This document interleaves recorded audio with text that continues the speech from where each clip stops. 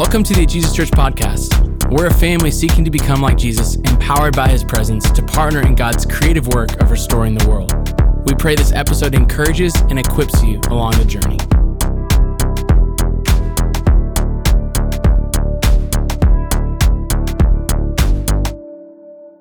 If we haven't met yet, my name is Shelbi. I'm one of the pastors on staff.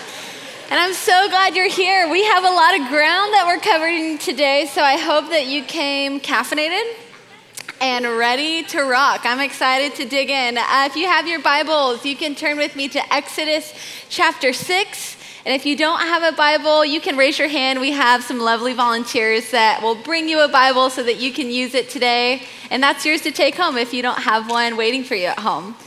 So Exodus chapter 6. We're going to get there eventually, so maybe just put your finger there. But why don't we pray to prepare our hearts for what the Spirit is going to reveal. He's the revealer of truth, and we need him to move. So let's just, prepare our hearts for what he wants to do in this place. God, thank you that you are here with us. Thank you that you make yourself known to us. God, I pray that as we open up the scriptures, as we dig into your story, the parts of our own stories, God, that are out of alignment would be brought into alignment. Holy Spirit, would you do that this morning? We want to meet with you. We love you, Jesus. And all God's people said, Amen. Well, like Tim said, in just 2 short weeks, followers of Jesus all over the world will be gathering together in their local communities to remember and to celebrate the resurrection of Jesus. The moment in history that changed everything, the moment that broke the power of sin and death and shame, the moment that makes redemption and restoration possible for people everywhere.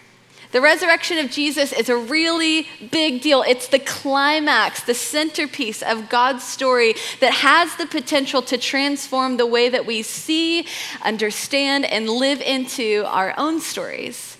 And so as a church, we have set out to intentionally prepare our hearts and our minds for the celebration of Resurrection Sunday by exploring the meta story of Scripture that gives Easter its richness.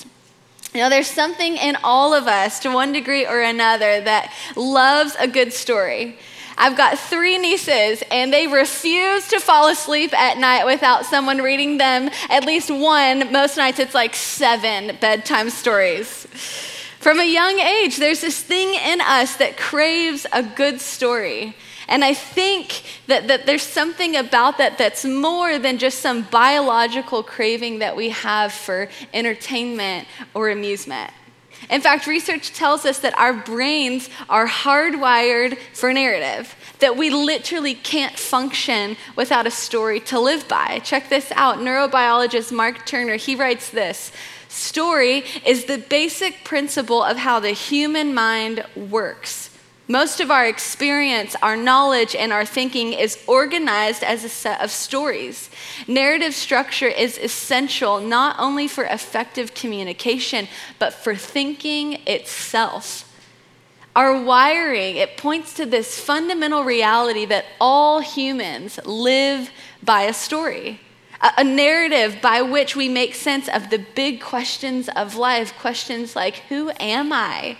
Why am I here? What's the meaning and the purpose of life? What went wrong? And how do we fix it? In other words, you and I are meaning-making creatures, and God has made us to make sense of the world around us through narrative. And so, it's really important, don't miss this, because of that, it is really important for us to recognize and to remain aware of which story it is that we are living by. Because as Pete Hughes says, and you've heard this a couple of times, we're going to keep saying it, as Pete Hughes says, the story you live in is the story you live out. What does that mean? One quick example. If the story that you're living by is built on the foundation of this belief of survival of the fittest, then when someone is a threat to you, the way that the story we're living by says to respond is to see that person in a particular way, namely to see that person as a threat. competition that we need to beat out, that we need to take out in order to protect and to provide for our own. Do you see the story that we live by? The story that we live in is the story that we live out. And knowing this, knowing that story shapes the way that you and I live out our everyday lives, it makes a lot of sense that our Creator has chosen to reveal himself to us through a story. The Bible, which is a library of 66 books, it tells a unified story that leads to Jesus. And so as you and I have to navigate our way, have to sift through all of the narratives that society and culture tells us about what matters most and how things ought to be, Scripture functions as an alternative story, a counter narrative that calls us to live in alignment with the real, true story of God and the reality of Jesus himself. Now, side note, I think it's helpful for us to acknowledge that reading the Bible is hard.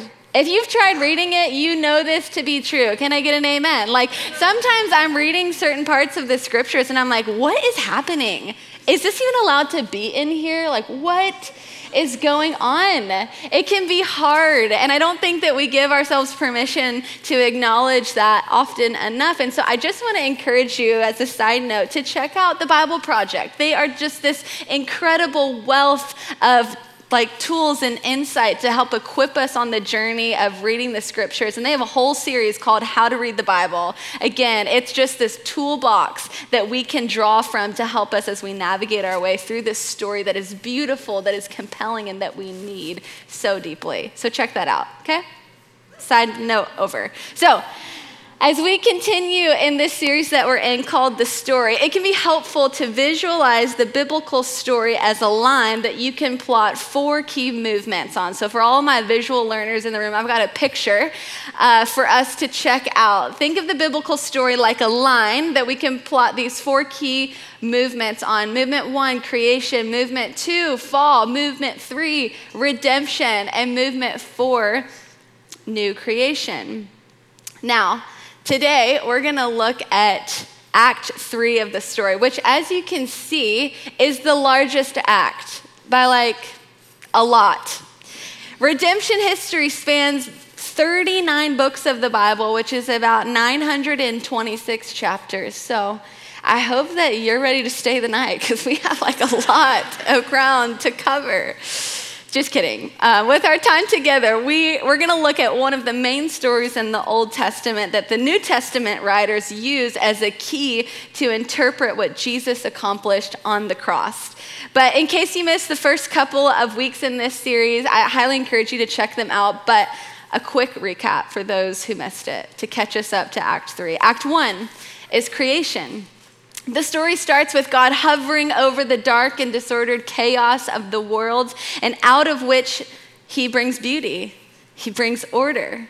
God here is establishing himself as the source and the sustainer of all of life, who is good and who does good things. The pinnacle of his creative work in creation is you and I, humans, who are made in his image and likeness, which means that we're created with intrinsic value and we're made to connect with God. The creation story tells us that we were made on purpose for a purpose, and that purpose is to partner with God in ruling the world, and we do that by harnessing all its potential and creating even more beauty and goodness and order in the world. But then the story takes a tragic turn, which takes us to Act 2, the fall. In the garden, humanity is faced with a choice that's represented by a fruit tree. And the choice is this: continue living out your purpose by partnering with God and find freedom by trusting in his knowledge of good and evil. Or humanity could seize power and define good and evil on their own terms, which God warns would kill them. Here we're introduced to the serpent, and the serpent calls God's goodness into question and deceives humanity into thinking that eating the fruit that God told them not to eat will actually be the way that they get the freedom and the power that they really want and need in order to rule the world. And humanity buys the lie. They eat the fruit, the fallout of which is devastating. That devastation reaches into all of our relationships. It fractures our relationship with God, our relationship with one another, our relationship to the earth, and our relationship to our purpose. Now, don't miss this. The effect of the fall, it doesn't mean that we stop being human. We remain in the image of God. We don't stop being human, but the fall has deeply impacted how we are human. Evil and sin weave their way into every aspect of God's creation and every dimension of what it means for us to be human. And that relational brokenness results in a whole civilization that has redefined evil as good. As you can imagine, jealousy, self-protection, rage, shame, and violent power grabs ultimately unravel the fabric of humanity, leaving God's people desperate for repair. And as the gates of Eden close on Adam and Eve, we're left with some really big questions. Questions like, how do I become free from this relational brokenness? And who will rescue me? How do I become free? And who will rescue me? And this brings us to Act 3 in the story, God's plan for redemption. As God moves his story forward, you can't even get past Genesis 3 without seeing evidence of God's plan for redemption. By Genesis 12, we start to see just how that plan of redemption is going to unfold. In Genesis 12, the story zooms in on one family, the family of Abraham and Sarah. And to this family, God makes a covenant. Covenants are the key to God's redemptive plan to restore humanity to its divine purpose. But we don't use this word covenant a lot in our day. So it's important for us to pause really quick and get some understanding about what a covenant is, what it means. Theologian Whitney Wooler helps us understand that a covenant is a relationship between two partners who make binding promises to each other and work together to reach a common goal. Starting in Genesis, God enters into one formal partnership, i.e. a covenant, after another with various humans in order to rescue his world. These divine human partnerships drive the narrative forward until it reaches its climax in Jesus. And so in God's covenant with Abraham's family, he makes three main promises. Promise number one, he promises a personal relationship with God. He promises Abraham the growth of his family into a nation that will be blessed to be a blessing to all of the other nations. And then lastly, God promises Abraham's family land. And it's through the blessing of this one family, it's through this covenant relationship that he enters into with Abraham that promises blessing, that God sets out to redeem and bring blessing to all families. Like I mentioned earlier, since we don't have time today to cover every single covenant that God makes with people to move his plan of redemption forward, we're going to look at just one main story, a key story that illuminates God's heart for redemption and that brings texture and richness to the redemption that Jesus makes available to all of us through what he accomplished on the cross. You ready? Did I lose you just now? Let's lean in, take a deep breath. We're going to dig in, and then we'll come up for air at some point, but it'll be good. This story starts in Exodus chapter 1. Just like God promised, Abraham's descendants have multiplied greatly, and some 400 years later, they now find themselves in Egypt. God's people had originally arrived in Egypt as famine refugees. And through God's providence and his good provision for his people, they found favor in the eyes of the reigning Pharaoh. So things were pretty good for a while. But then Exodus 1:8 tells us that there was a change in leadership and the new Pharaoh did not extend the same favor. What was once a place of economic asylum was now a prison house of economical, social, spiritual, and political oppression and exploitation. Hear the cries of God's people as they live as slaves in this prison house. Exodus 2:23, the Israelites groaned in their slavery and cried out, and their cry for help because of their slavery went up to God. God's people are living as slaves, and in their desperation, they cry out for a redeemer to come and set them free. And look at how God responds. I just sense that some of you are coming in here today, and there are things that you are walking with, things that you have come up against in this past week, this past month, maybe over the past couple of years, that have you in a place, a position of desperation where you find yourself crying out to God. I want you to hear this next part because it is a window into the character of a God who loves and sees his people and refuses to give up on them.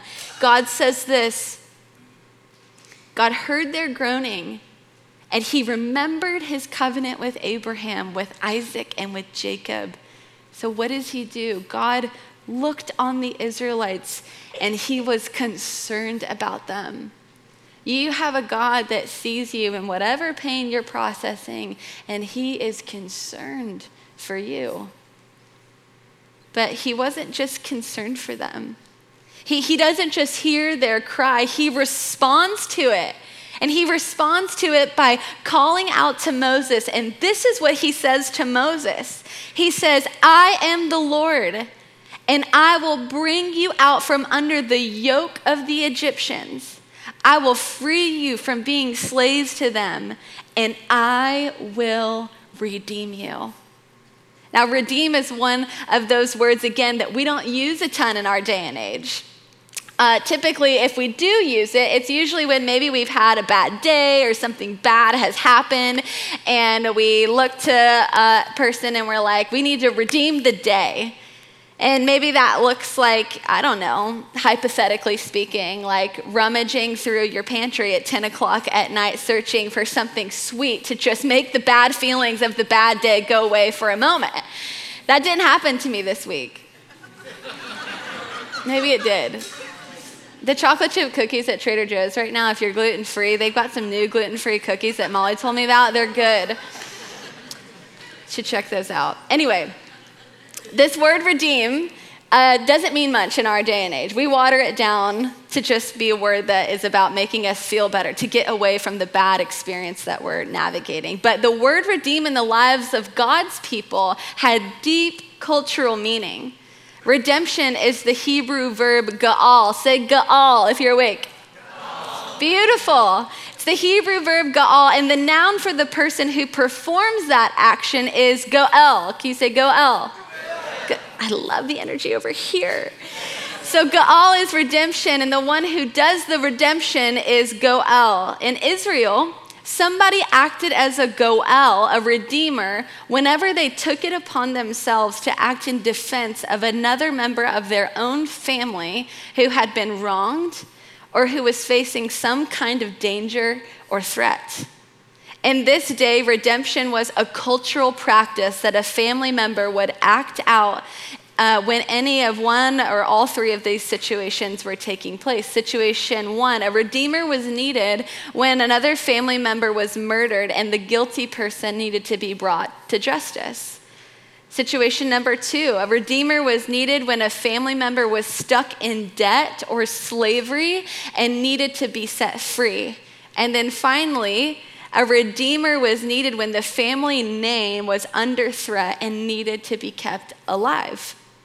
So what is God saying to Moses when he says, I will redeem your people?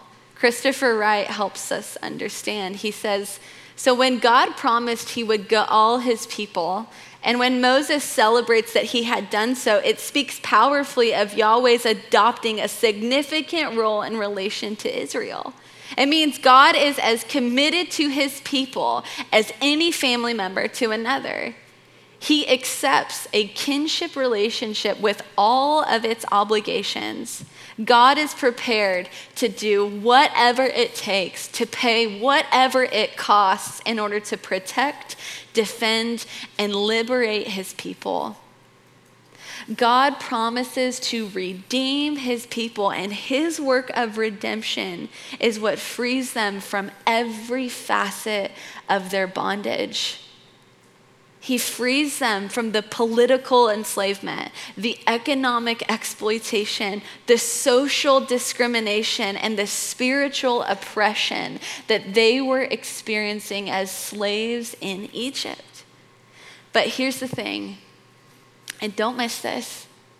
God's act of redemption, it wasn't just about freeing them from something. It wasn't just about delivering them from all of these different dimensions of their slavery. It wasn't just about freeing his people from something. It was about freeing them for something. It's about freeing them for something. But before we can unpack what this means, we first need to understand how our culture's definition of freedom has completely warped the way that we interpret and respond to God's work of redemption. The dominant view of freedom in the West is perhaps most clearly depicted in the following excerpt from the great 21st century philosopher and poet, Princess Elsa from Frozen. Elsa says this, she sings this: no right, no wrong, no rules for me, I am free. No right, no wrong, no rules for me, I'm free. Like Elsa, whose postmodern worldview believes that there are no moral absolutes, so many of us have come to understand freedom as being able to do whatever we want, whenever we want, with whoever we want, so long as it doesn't hurt somebody else. To define what is good for ourselves, and therefore freedom becomes about removing any and all constraints on our choices. But friends, we need to hear this. This is not the way that Jesus or the writers of the New Testament understood freedom.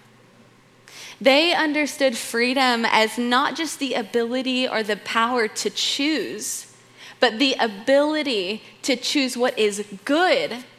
Culture's definition of being able to do and say whatever it is that we desire puts us in the position of defining good for ourselves, which is exactly where the serpent led Adam and Eve in the garden. Remember?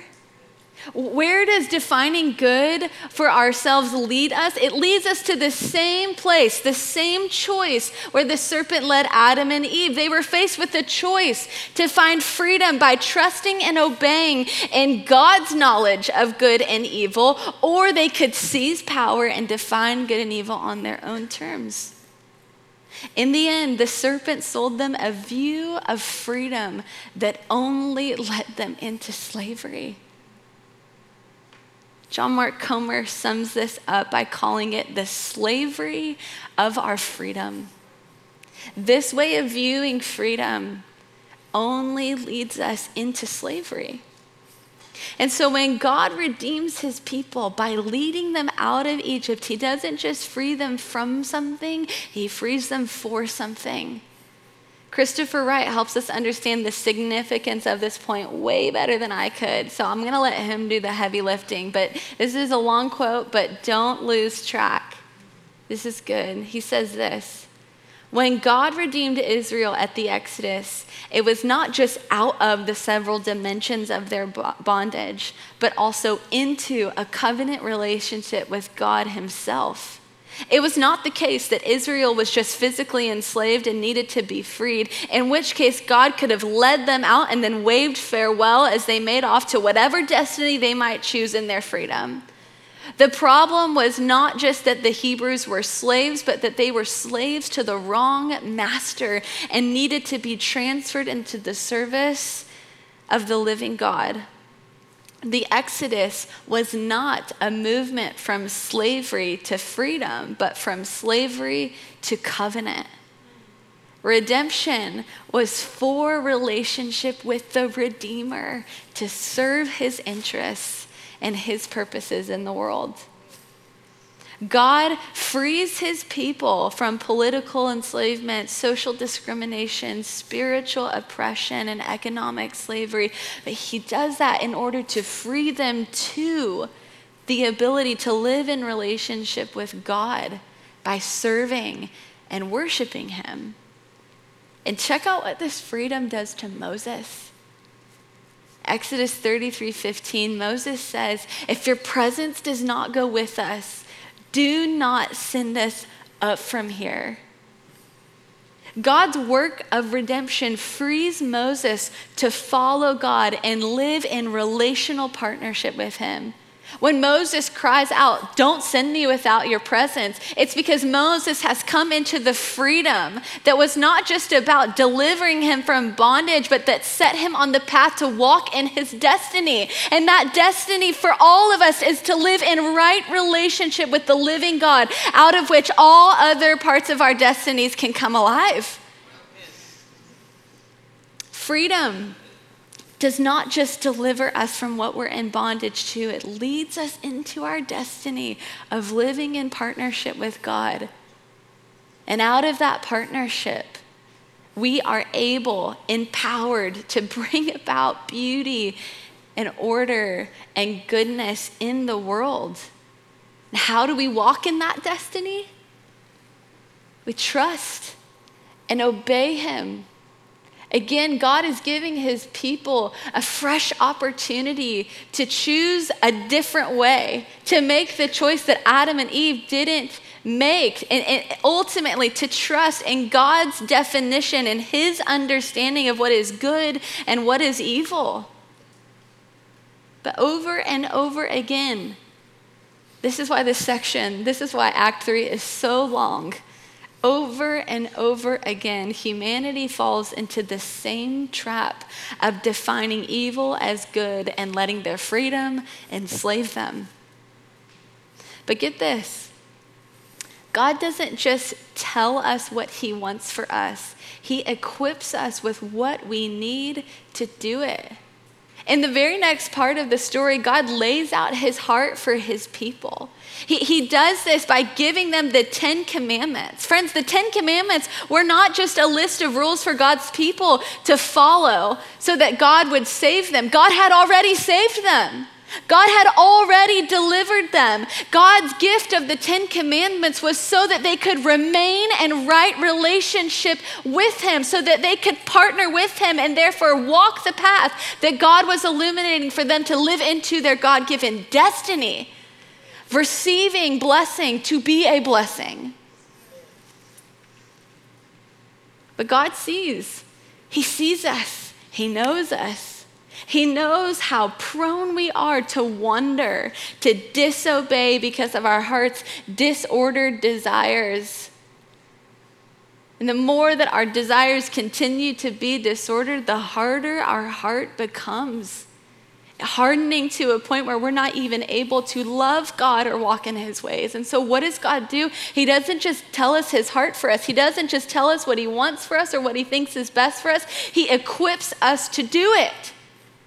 This leads us to the new covenant. God gives us a new heart. Look at what he says to Ezekiel in Ezekiel 36. He says, I will sprinkle clean water on you, and you will be clean. I will cleanse you from all your impurities and from all your idols. I will give you a new heart. Put a new spirit in you. I will remove from your heart. I will remove your heart of stone and give you a heart of flesh. I will put my spirit in you and move you to follow my decrees and be careful to keep my laws. Then you will live in the land I gave your ancestors. You will be my people, and I will be your God. I will save you. I will redeem you from all your uncleanness. In the midst of humanity's rebellion, God moves his plan of redemption forward by promising a day when he would fulfill all of his promises. A day when God's work of redemption would extend to all people. And it's the anticipation of this new covenant where God would pour out his Spirit on all people, replacing our hearts of stone with a heart of flesh, giving us a heart transplant, a new heart that moves us forward into the New Testament where we're introduced to Jesus.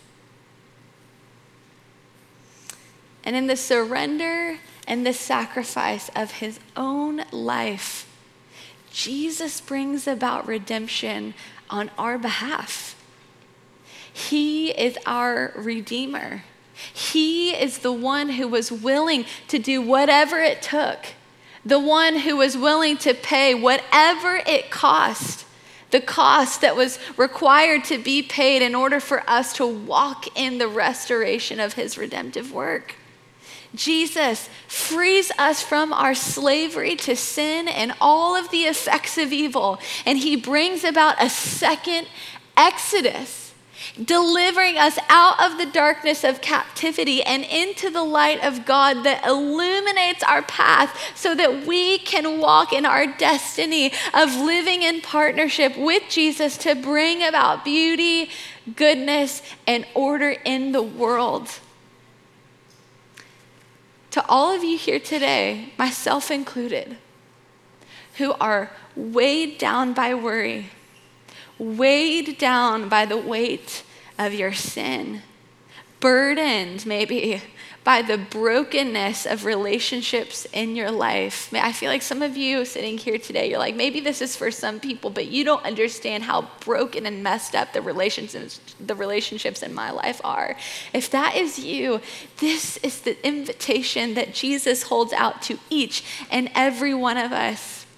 He says, come to me, all you who are weary and burdened, and I will give you rest. He says, take my yoke upon you and learn from me. Catch it. He doesn't say, let me just take that yoke off of you. He takes off the yoke that was too heavy for us to carry, but he gives us a new yoke to walk in. And then he describes that yoke. He says, for my yoke is easy and my burden is light. He doesn't just free you and I from the yoke of slavery that our sin leads us into. He gives us a new yoke to walk in, one that is easy and light. And how do we walk in it? We walk in it by trusting and obeying what he has said is good. Brothers and sisters, as we prepare to celebrate Jesus' victory over sin in just a couple weeks, the Exodus story invites us to respond right now. To respond right now by crying out to the only one who is able to redeem us, the only one who is able to see us in all of the ways that we are walking around stuck in weights, in sin, in brokenness that we are unable in and of ourselves to walk out of, and to call out, to cry out as those who were in Egypt cried out to God, and trust in his heart for us, his character for us, that he will hear the cries of his people and he will respond. Friends, we can trust that he is able to deliver and dismantle every dimension of our bondage and brokenness, that he is able to free us so that we can choose again what is good, what he has said is good. This is the gift that we have in Jesus, our Redeemer. And so this is why every single week we create space at the end of our teaching to respond. To respond. We don't believe that this time of gathering is just so that we can learn new things about Jesus or talk about Jesus. It's so that we can meet with Jesus. And some of us, and I'll include myself in this, are in a season where we feel stuck. We feel weighed down. We feel burdened by the brokenness that we are trying to navigate our way through. And the good news today is that Jesus in his kindness has made a way to meet with you. And so we're going to create that space now to respond. Molly's going to lead us through this time. Thanks for listening. For more resources and to partner with us through giving, visit us at jesuschurch.org.